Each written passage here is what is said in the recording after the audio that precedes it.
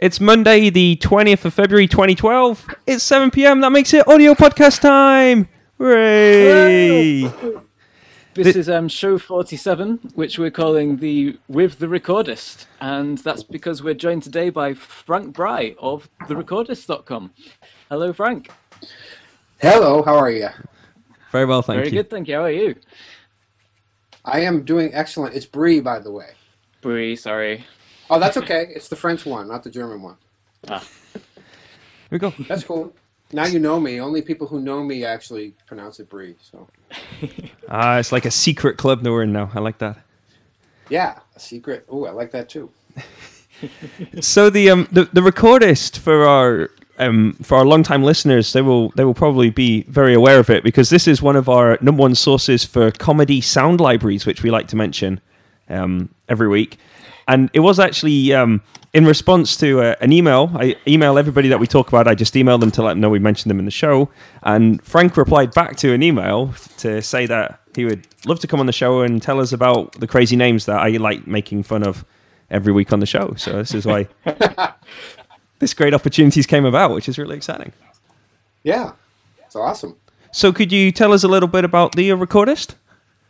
The Recordist started the website back in 1998 on the advice of a good friend. He said you should grab that URL. No one has it. Of course, back then you could get them pretty easily. So it was mainly just my own personal website, and I have it's a division of my company called Creative Sound Design, and so I started the website just to basically showcase my work in video games.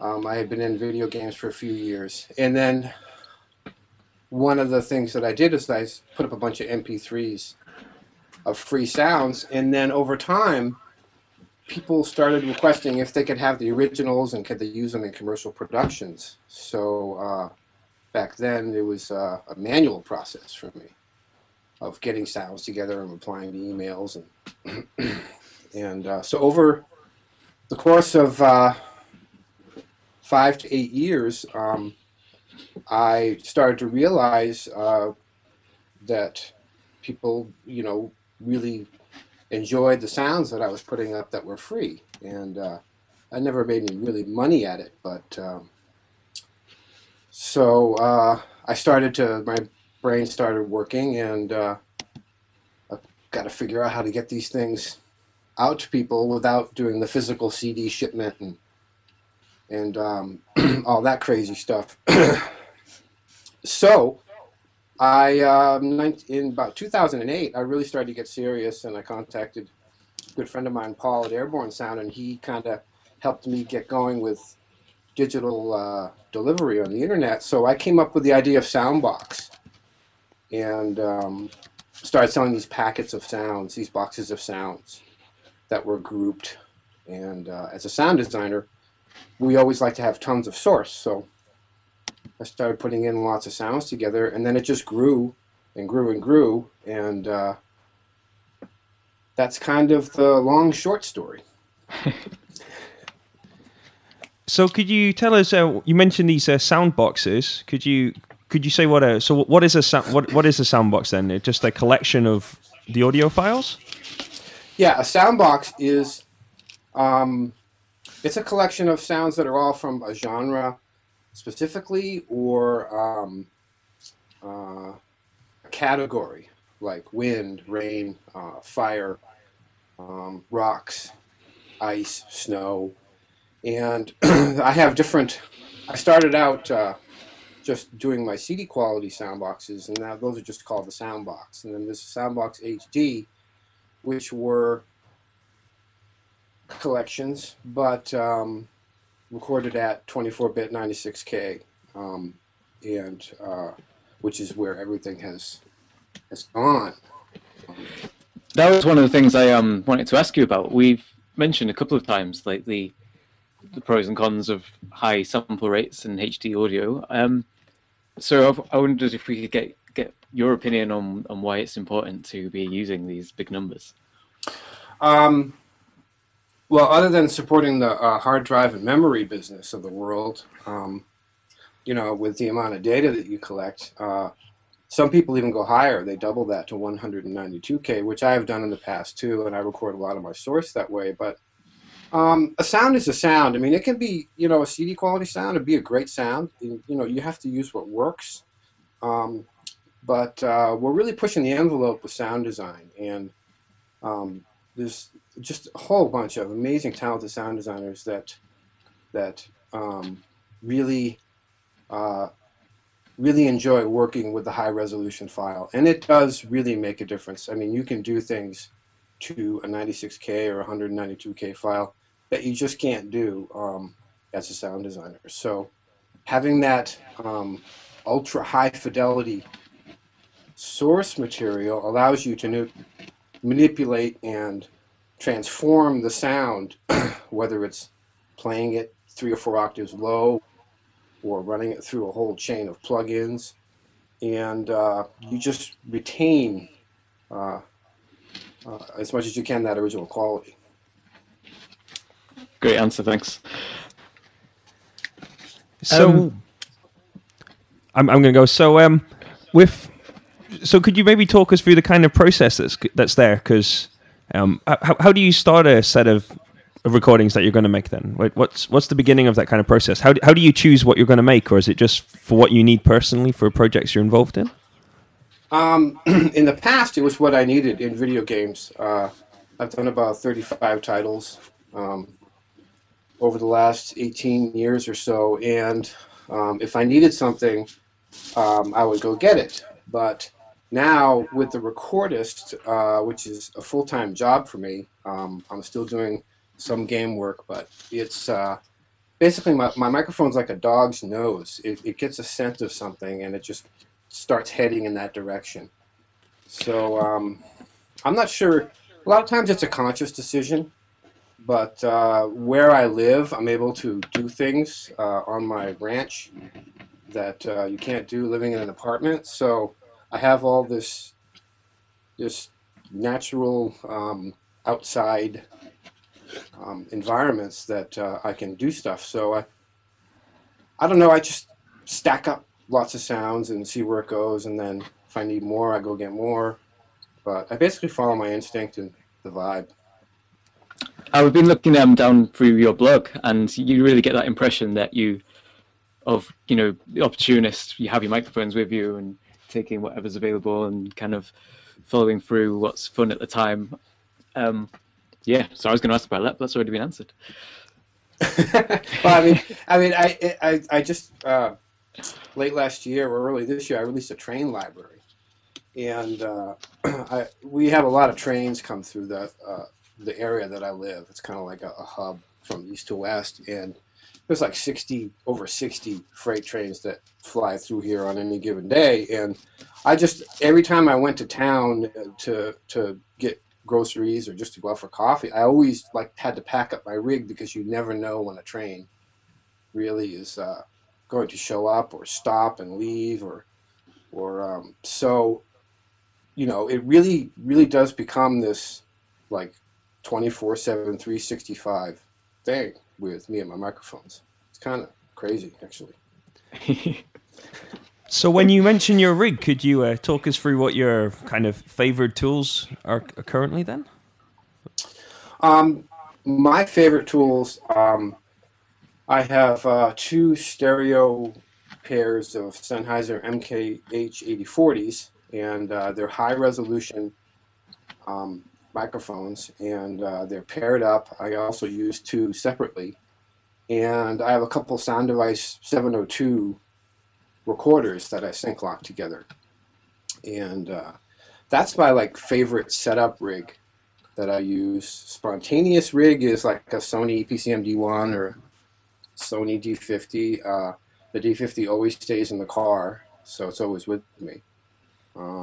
And I've actually recorded quite a few trains with that thing, because I just was out and there was a train. So, but that's kind of my favorite microphone recording rigs. I don't have this huge, massive setup, which I would like to have for someday for multi-microphone recording, but it's growing, and it's easy to set up. I can carry it around. It's just most of the time I just go out with a pair of 8040s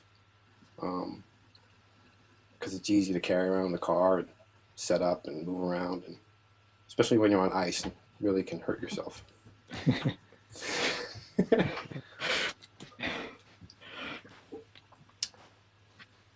I thought you had a question there, Sam. I'm sorry. Oh, sorry. No, that's okay. No, I'll come. So we're all contending with just a little bit of delay today, aren't we? It's like via the Google Hangout, but it's all good. That's sounding good. So it strikes me that you're the kind of person. Well, from looking at the kind of recordings you've done and the things you've captured, you've basically recorded in kind of all sorts of environments and all kind of weather conditions.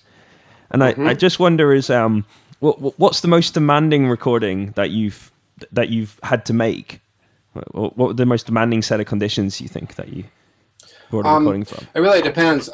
Conditions or items recorded, because there's actually two answers for that. Let's have both. Probably the scariest and most physically demanding recording sessions I ever did was up at 3,500 feet on the side of a cliff face, pushing boulders and off, and actually standing on the boulders that you might push down with a, expensive microphone set and the recorder strapped to your back. And that was probably physically the most dangerous thing I ever done. I don't know if I'll ever do that again. My wife was a little nervous about me going up there all by myself. I do most of my work by myself, so which can be challenging and dangerous. And but in terms of objects that have been the most demanding, guns. I started recording guns a couple of years ago seriously, which I can do here in Idaho. It's kind of a free-for-all out here.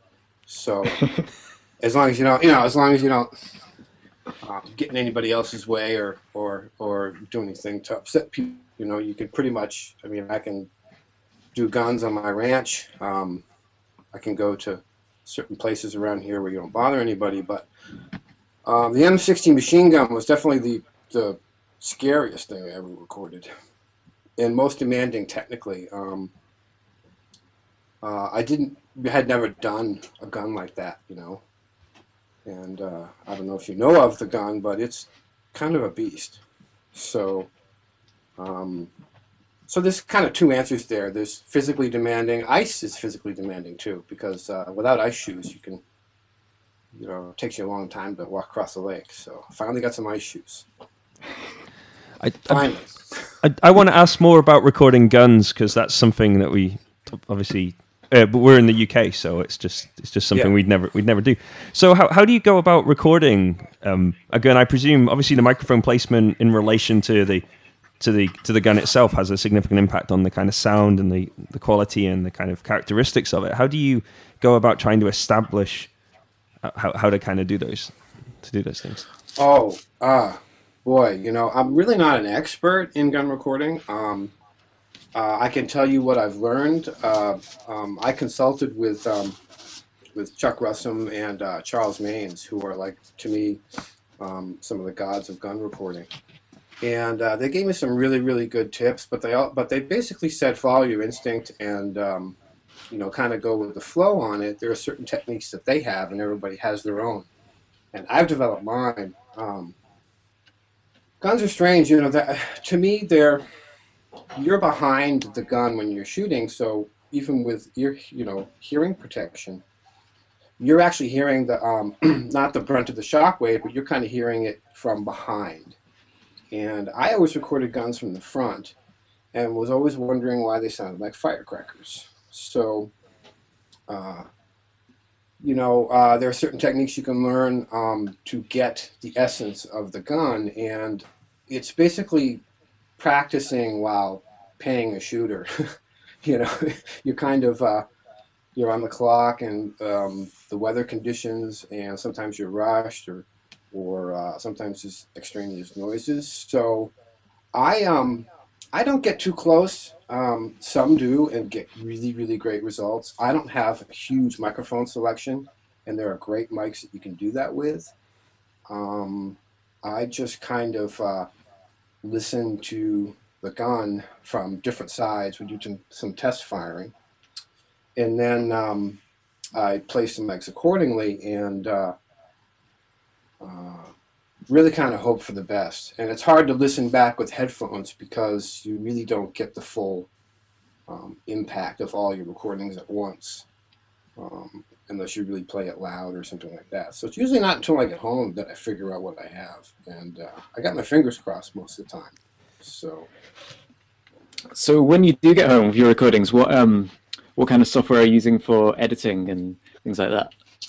I use Pro Tools HD2 Excel rig with Pro Tools 10, and I take that I use for the final editing and mastering probably 98% of the time. The first thing I do is put everything in SoundMiner, which is a database program, which I could input all the metadata and all the notes that I took of the session, and it's I have a whole bunch of different databases of my raw stuff, my final stuff, my edited stuff. But I get it in there so I know what I have, and I spend probably half my time just cataloging and inputting metadata, which is really kind of a chore, but I've kind of developed my own system over the last 10 years about how to keep things organized, and that's where the funny file names come from. It's just my own, back in the day, before we had asset management programs, you used to have to look at your Pro Tools bin, to see the organization of your sounds. So, I kind of used to name everything in this funny, weird, words don't make sense thing, but they sort properly. Yep, I know exactly what you mean. Yep. So it is kind of funny when you look at it, but just so you know, the file names are not the description names. The description names you see in Pro Tools in the file info or the description field in SoundMiner are actually a little bit more cohesive and with commas and stuff. Cool.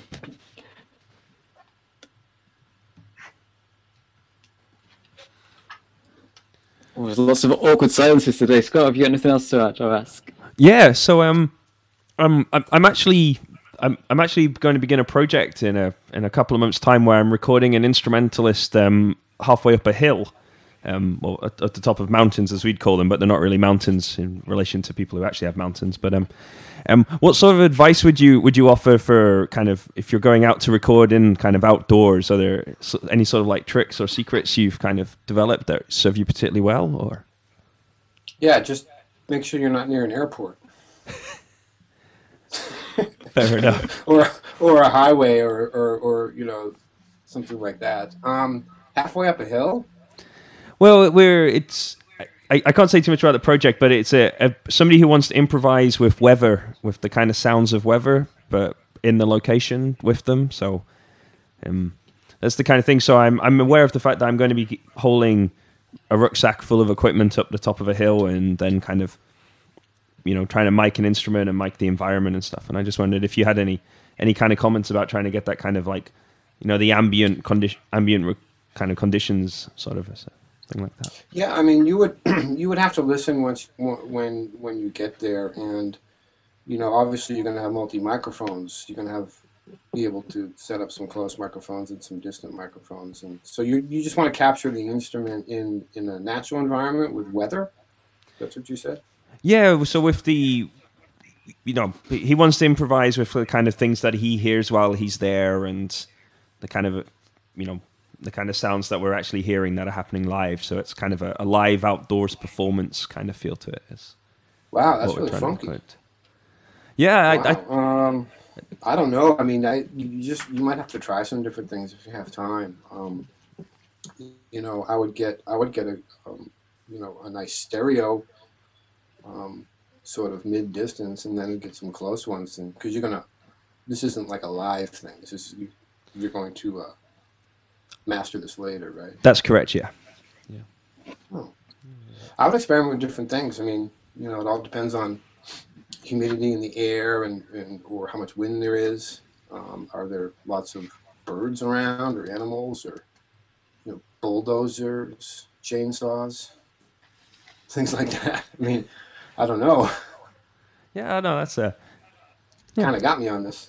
Oh, sorry, it just No, came to me. I was like, we're talking about recording outdoors. I was like, I got a project. I'm gonna have to do that soon. So that's a. Yeah, just make sure it's not raining too hard. Yeah. So recording rain is real challenging. Yeah, especially when you.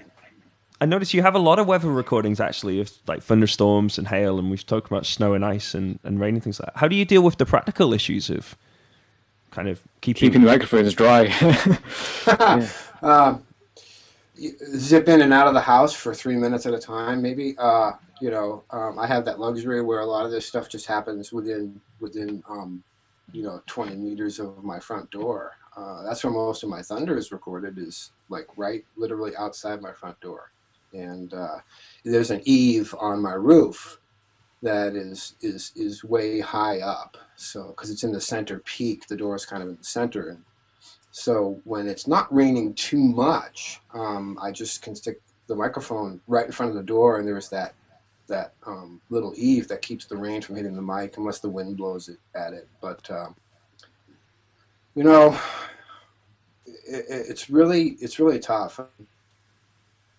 A lot of times it's a spontaneous thing, so I don't have a lot of time. So sometimes I'll just grab a towel and hold it with my arms over the microphone, and for as long as I can without my arms falling off. So it literally is going out for 3 to 5 minutes at a time, and then coming in and grabbing a dry towel and then going back out.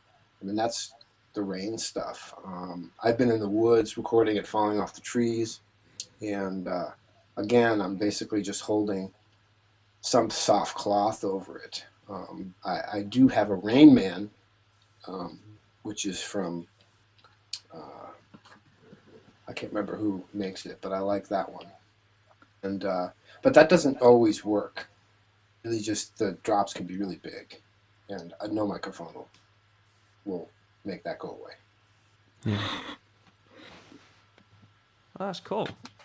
Thank you, Rachel. It's very interesting to hear you talking about these things and these kind of bits. And it's nice to get to hear more about the kind of process that's going on as well.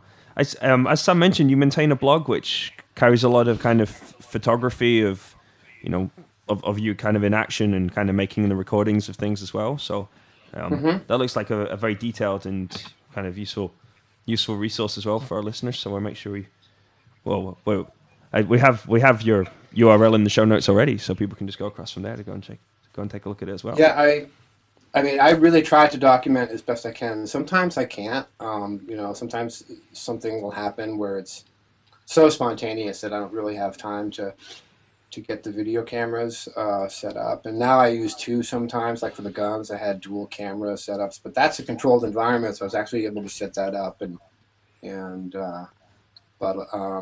try to document it because it's part of this is educational too. I mean, I've had, over the course of my life, I've had some really wonderful people take me under their wing and kind of school me on some things back when I was younger. And part of what I want the Recordist to do is to not only show professionals how the libraries were made, but also people who want to learn about this can have a place where they go, oh, that's how he does it, and maybe I'll try that, and then they come up with their own setup. It is kind of fun to document your recording. I never used to until a couple years ago, when all this blogging happened, and now all the big sound effects companies are doing it too. They're starting to show more about how their libraries were made, and I just think it's great. I mean, I love watching Tim Preble's videos. A crazy guy from New Zealand. Yeah. I really like his videos. Michael from Rabbit Ears, his videos are interesting because it shows what they recorded. Because you don't know. I mean, I can go out on the ice and record ice cracks, but I could make that in a bathtub and you wouldn't know it. Maybe, I don't know. Certainly, people can't question the authenticity of these things if you've got the because especially things like ice, it doesn't always sound like you expect it's going to. So no, there's a lot of things that don't. I mean, when I was making the fire libraries, when I really started documenting back in 2010, and just because it was mainly just for me at first. Just so I can remember my setups and what I did. And then I started putting the photos online and really actually saw how crazy the job us sound recordists have. I mean, I've done some pretty insane things. I don't recommend standing next to a 50-foot flame burst too close. It can get kind of hot. Yeah, you want to make sure your mic's not too close either, I think. That's it. Yeah, that's I don't use my real expensive mics for that stuff. I mean I do. I do use my Sanken, which is a fairly expensive mic. But that one, held up really well, but I don't use my 8040s with fire. So at least not yet.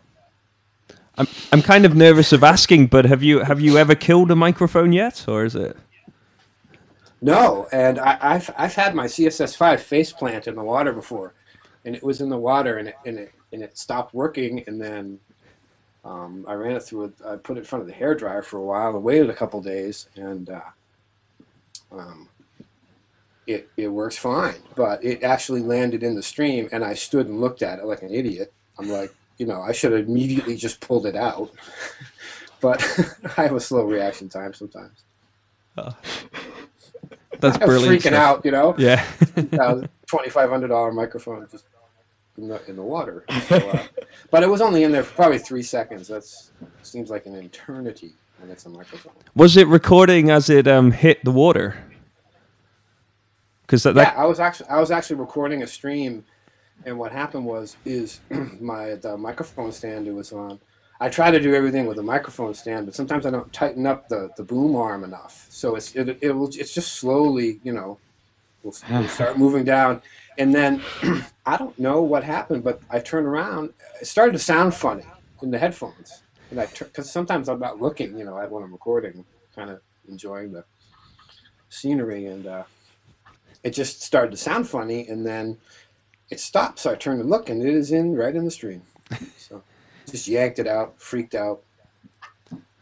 That could be the beginning of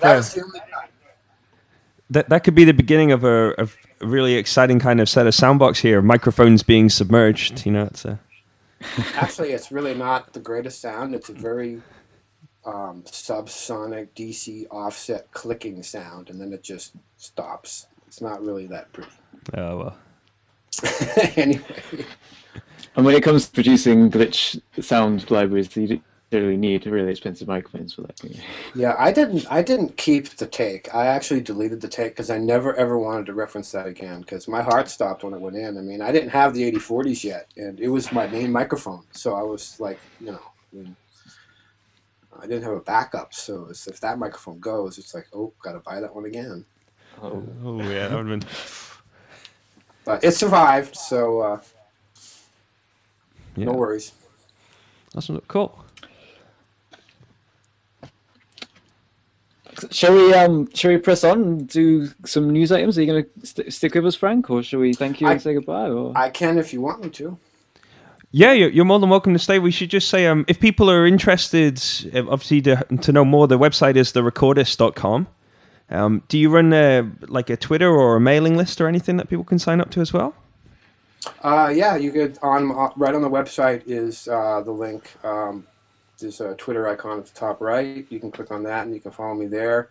There's an RSS feed you can sign up for, and there's also the mailing list. Cool. So and it's all right there. You can sign up. You can follow, and there's videos on YouTube and Vimeo and all that stuff too. Very cool. Now, on a technical note, Scott, could you do some talking? Because for the podcast listeners, your microphone will be more safe, and I need to load 1 or 2 pages, which is going to make the internet talking drop a little bit for a moment. So, okay then. Okay. So while Sam is battling the Google Hangout, I'll just remind everybody you can get all the show notes as always at wiki.theaudiopodcast.co.uk. Yeah. If you want to, we love to get complaints, so don't forget, if you want to complain, you can complain at the Audio Podcast or email us show@theaudiopodcast.co.uk as well. It's always great to have that. We got Dan Stowell's coming for an interview next week. Going to tell us about the Super Collider Symposium coming up, so that should be kind of fun. We're going to ask him some other questions as well. So if you've got something you want us to ask him, then you could send us an email as well. How about that, Sam? Was that a good enough impromptu for you? That was perfect. Fantastic stuff. So cool. Frank, feel free to weigh in with any kind of opinions you wish. That's perfectly fine. As we move through them, that's more than happy. And I don't know if there's other people in the Hangout, but I guess you can just start joining in if you want to. Are we starting with the Electronic Musicians Award? Yep, that's on top of the list. So this is Electronic Musicians magazine, website, forums, news, publishers, and their editors have a choice awards of 2012. They do this every year, I think, but this year they've taken a different approach to it, apparently. Yeah. So rather than having the kind of very traditional categories, they've made the categories a little bit more interesting. So the mixer that can be powerful and cute award goes to the Persona 1602. There you go. So rather than have let's choose the best mixer, they've just taken all products and said, right, we'll find whatever we think are the best 30 products and then assign them categories after they've won. That's the way they did that. So that's very good. The 828 Mark III got the most badass interface, which I thought was nice. Though we did actually, we should mention this, didn't we? We can segue into the special in a minute here, Sam. But okay. We met a friend of ours, a gentleman called Ollie. We met him on Saturday while we were doing some live streaming, which you may have heard, and we'll tell you about where you can get the recordings from that in a minute. But he actually reported back to us that he actually has had two 828 Mark III Motu interfaces, and both of them have died and caused all sorts of chaos for him. So yeah, he's had problems using these through the FireWire onto Mac Minis and. Running Lion, wasn't it? I think he said he was running Lion as well, and he felt that was maybe part of it. So, I think we should mention that because lots of people accuse us of, just saying positive things about Motu. So somebody contacted us and had something negative, so hence we've done that. That's true. There you go, balance, something like that. Well, there's loads of fun. I like the most extreme door makeover for Cubase 6 and Sonar X1. I thought that was a cool category as well. Apparently, Pro Tools 9 won the Plays Nice with Others award. I guess that's because they opened up their hardware accessibility on that, didn't they? So, is that why? I hope they were kind of feeling ironic when they gave that award there. I think so. Yeah. Should I explain that award again? I mean, Plays Nice with Others? Yeah, that's the award that was given to Pro Tools 9. I mean, it doesn't have to play with others. It can play by itself. That's probably what it should be, right? I mean, you don't need to lock it to a huge, paperweight dongle anymore. That's very true. On a giant interface that works reasonably well with it, but not with anything else. That was a reference to the good old Digio 001 there for a minute. Sorry.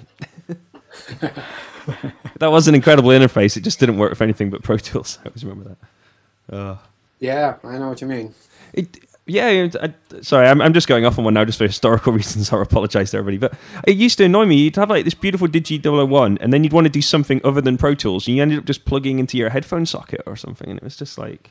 And it would only give you 8 of the analog ins. In fact, it was only 8 in, 8 out that you could access through other hardware. Yeah. Whereas, so you've got 24 channels sitting there at least, and you can only use 8 of them if you're not in Pro Tools. Ah, well. Bad old days. Bad old days.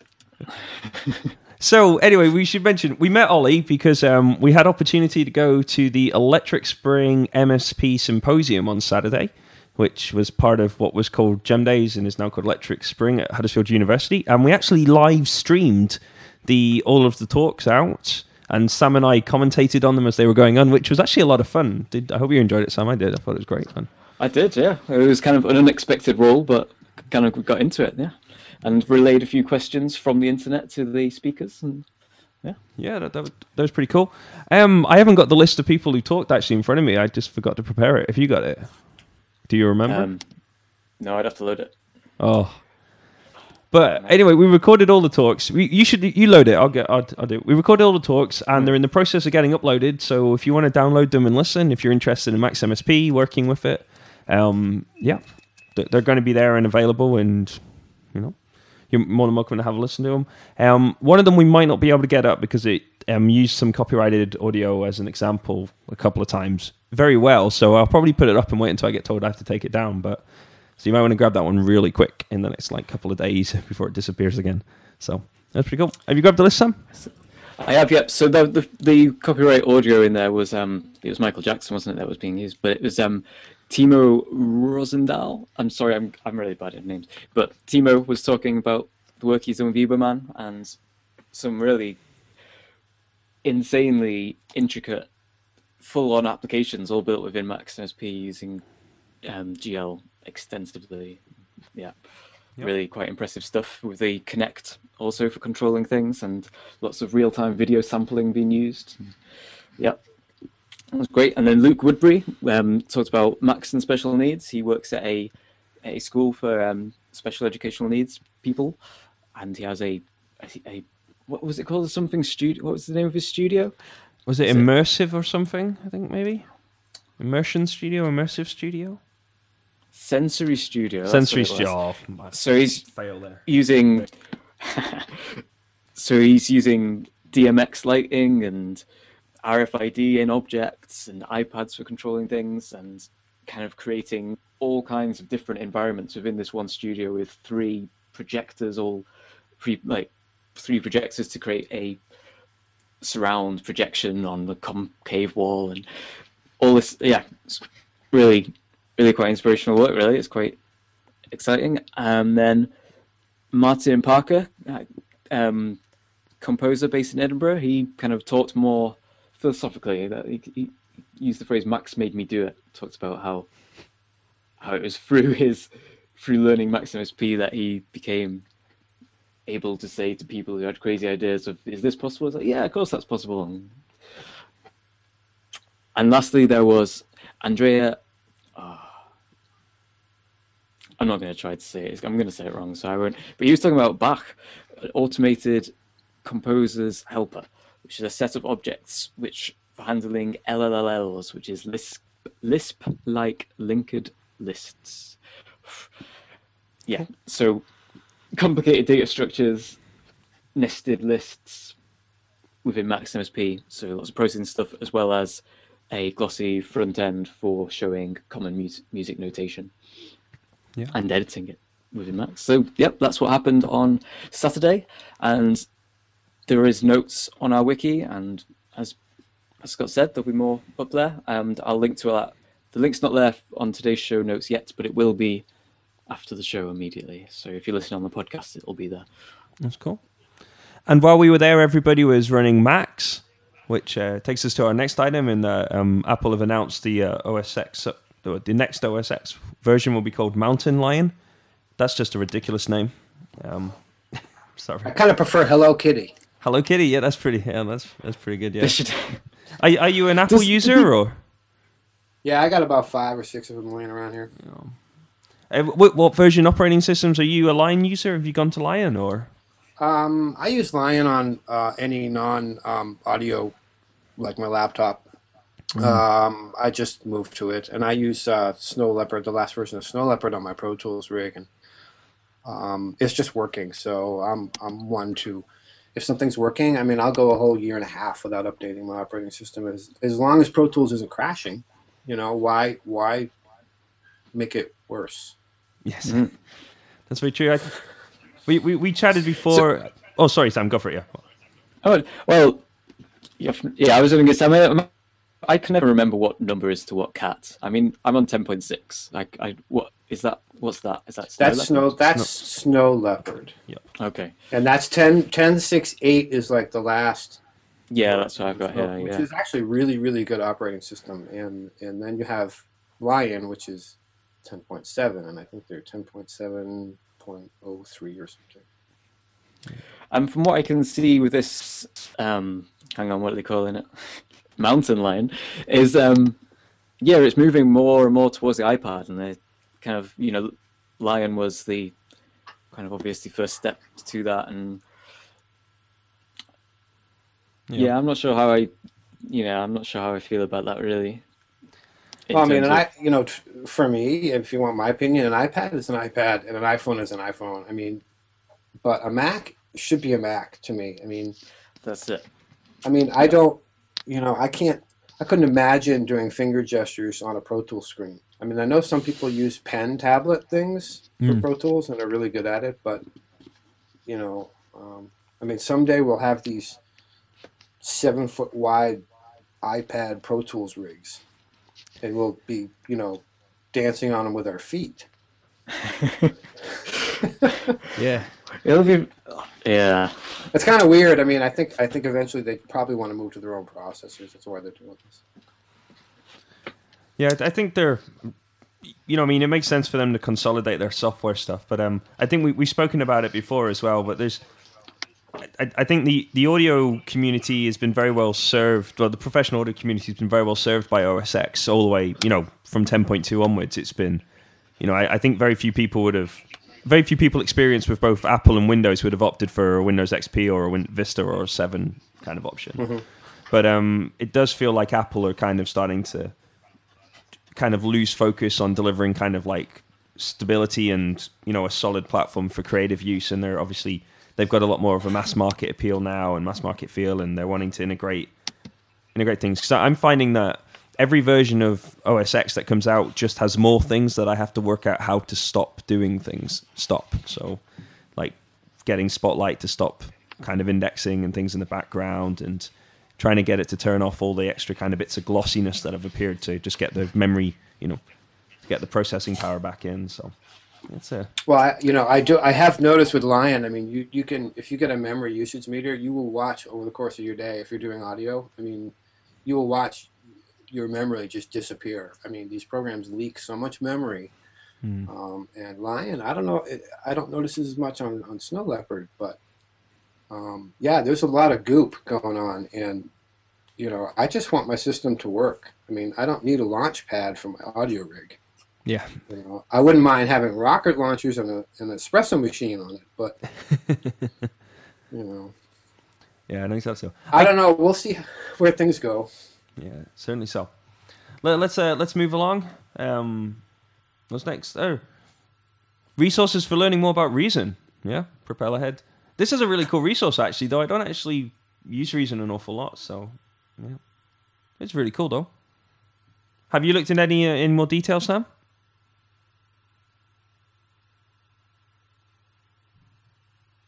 Or anybody? Is he gone?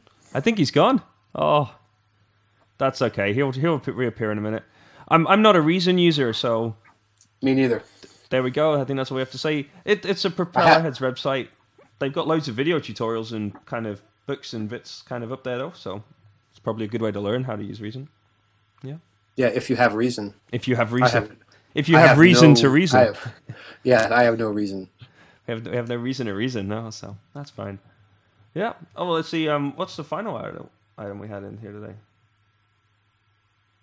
I think we're good. It's 1946. That's a bit more plundery as an item, maybe. So, I'm gonna skip that last item because that's just cheating. So we got two items of plunder, rar as they say, which are just little fun things we find which we want to mention, but we don't really, can't always immediately mention them. The first one was something which was particularly Sam and I know Sam was very enthusiastic, as I was as well. But in Sheffield, we have something called an access space, which is similar to a hacker space. I don't know if you're aware of hacker spaces, but the one we have over in Sheffield called Access Space recently received a nomination and is now the number 2 new radical thing in the UK, which is pretty cool. It's so we just mentioned that both Sam and I have played gigs there. They kind of put live coding gigs together and stuff like that. So. And it's with a whole load of computers. So that's kind of fun. Sammy, you're back. I am. Hello. Hello, Sam. I don't know what that was. a particularly strong gust of wind might have rattled the cables. I'm going down a telephone line. There's no fiber optics where I live. I'm wireless out here in the mountains. It's all microwave. Oh wow! So wow, that's amazing. Yeah, it's just beamed through the air from my house, from a little square little white pad that sits on a pole. It's really, really kind of bizarre. It's like ultra Wi-Fi. I should get me one of them. I'm up in the hills where I am. Kind of. There's no. Yeah, cool. Anyway, I'm back. Where did we get to then? I'd gone on to. I was just talking about Access Space, and cool. Its nomination. You can find the link to it. It has a link to 50 other organizations and kind of entities that are doing kind of quite interesting and radical things around the country as well. So it's definitely worth having a look because, obviously Sam and I know of Access Space because it's in Sheffield, which is near to us, but there's kind of similar sort of things going on all around the country now, and they're very kind of community orientated. You know, a lot of them are running at very little cost. Many things are actually free to attend, and it's a great opportunity to go and kind of do things. One of the things I love the most about Access Space actually is they specialize in getting computers, kind of secondhand broken computers, and then you can essentially go along and get a computer and try and fix it. And if you can fix it, then you can use it if you want to. So I always love going in there and seeing all this collection of legacy hardware and all these kind of broken bits and trying to envision the kind of what sort of crazy box you could put together by plugging them all into each other. So that's one of the things I love the most about that. Cool. How about the last item of plunder, Sam? You put this one in. I haven't had time to have a look. Oh, the last item of plunder. So this is a video on the... What's the name of the blog? Hang on. I'm disoriented. Accuse Matter. Accuse Matter, yes.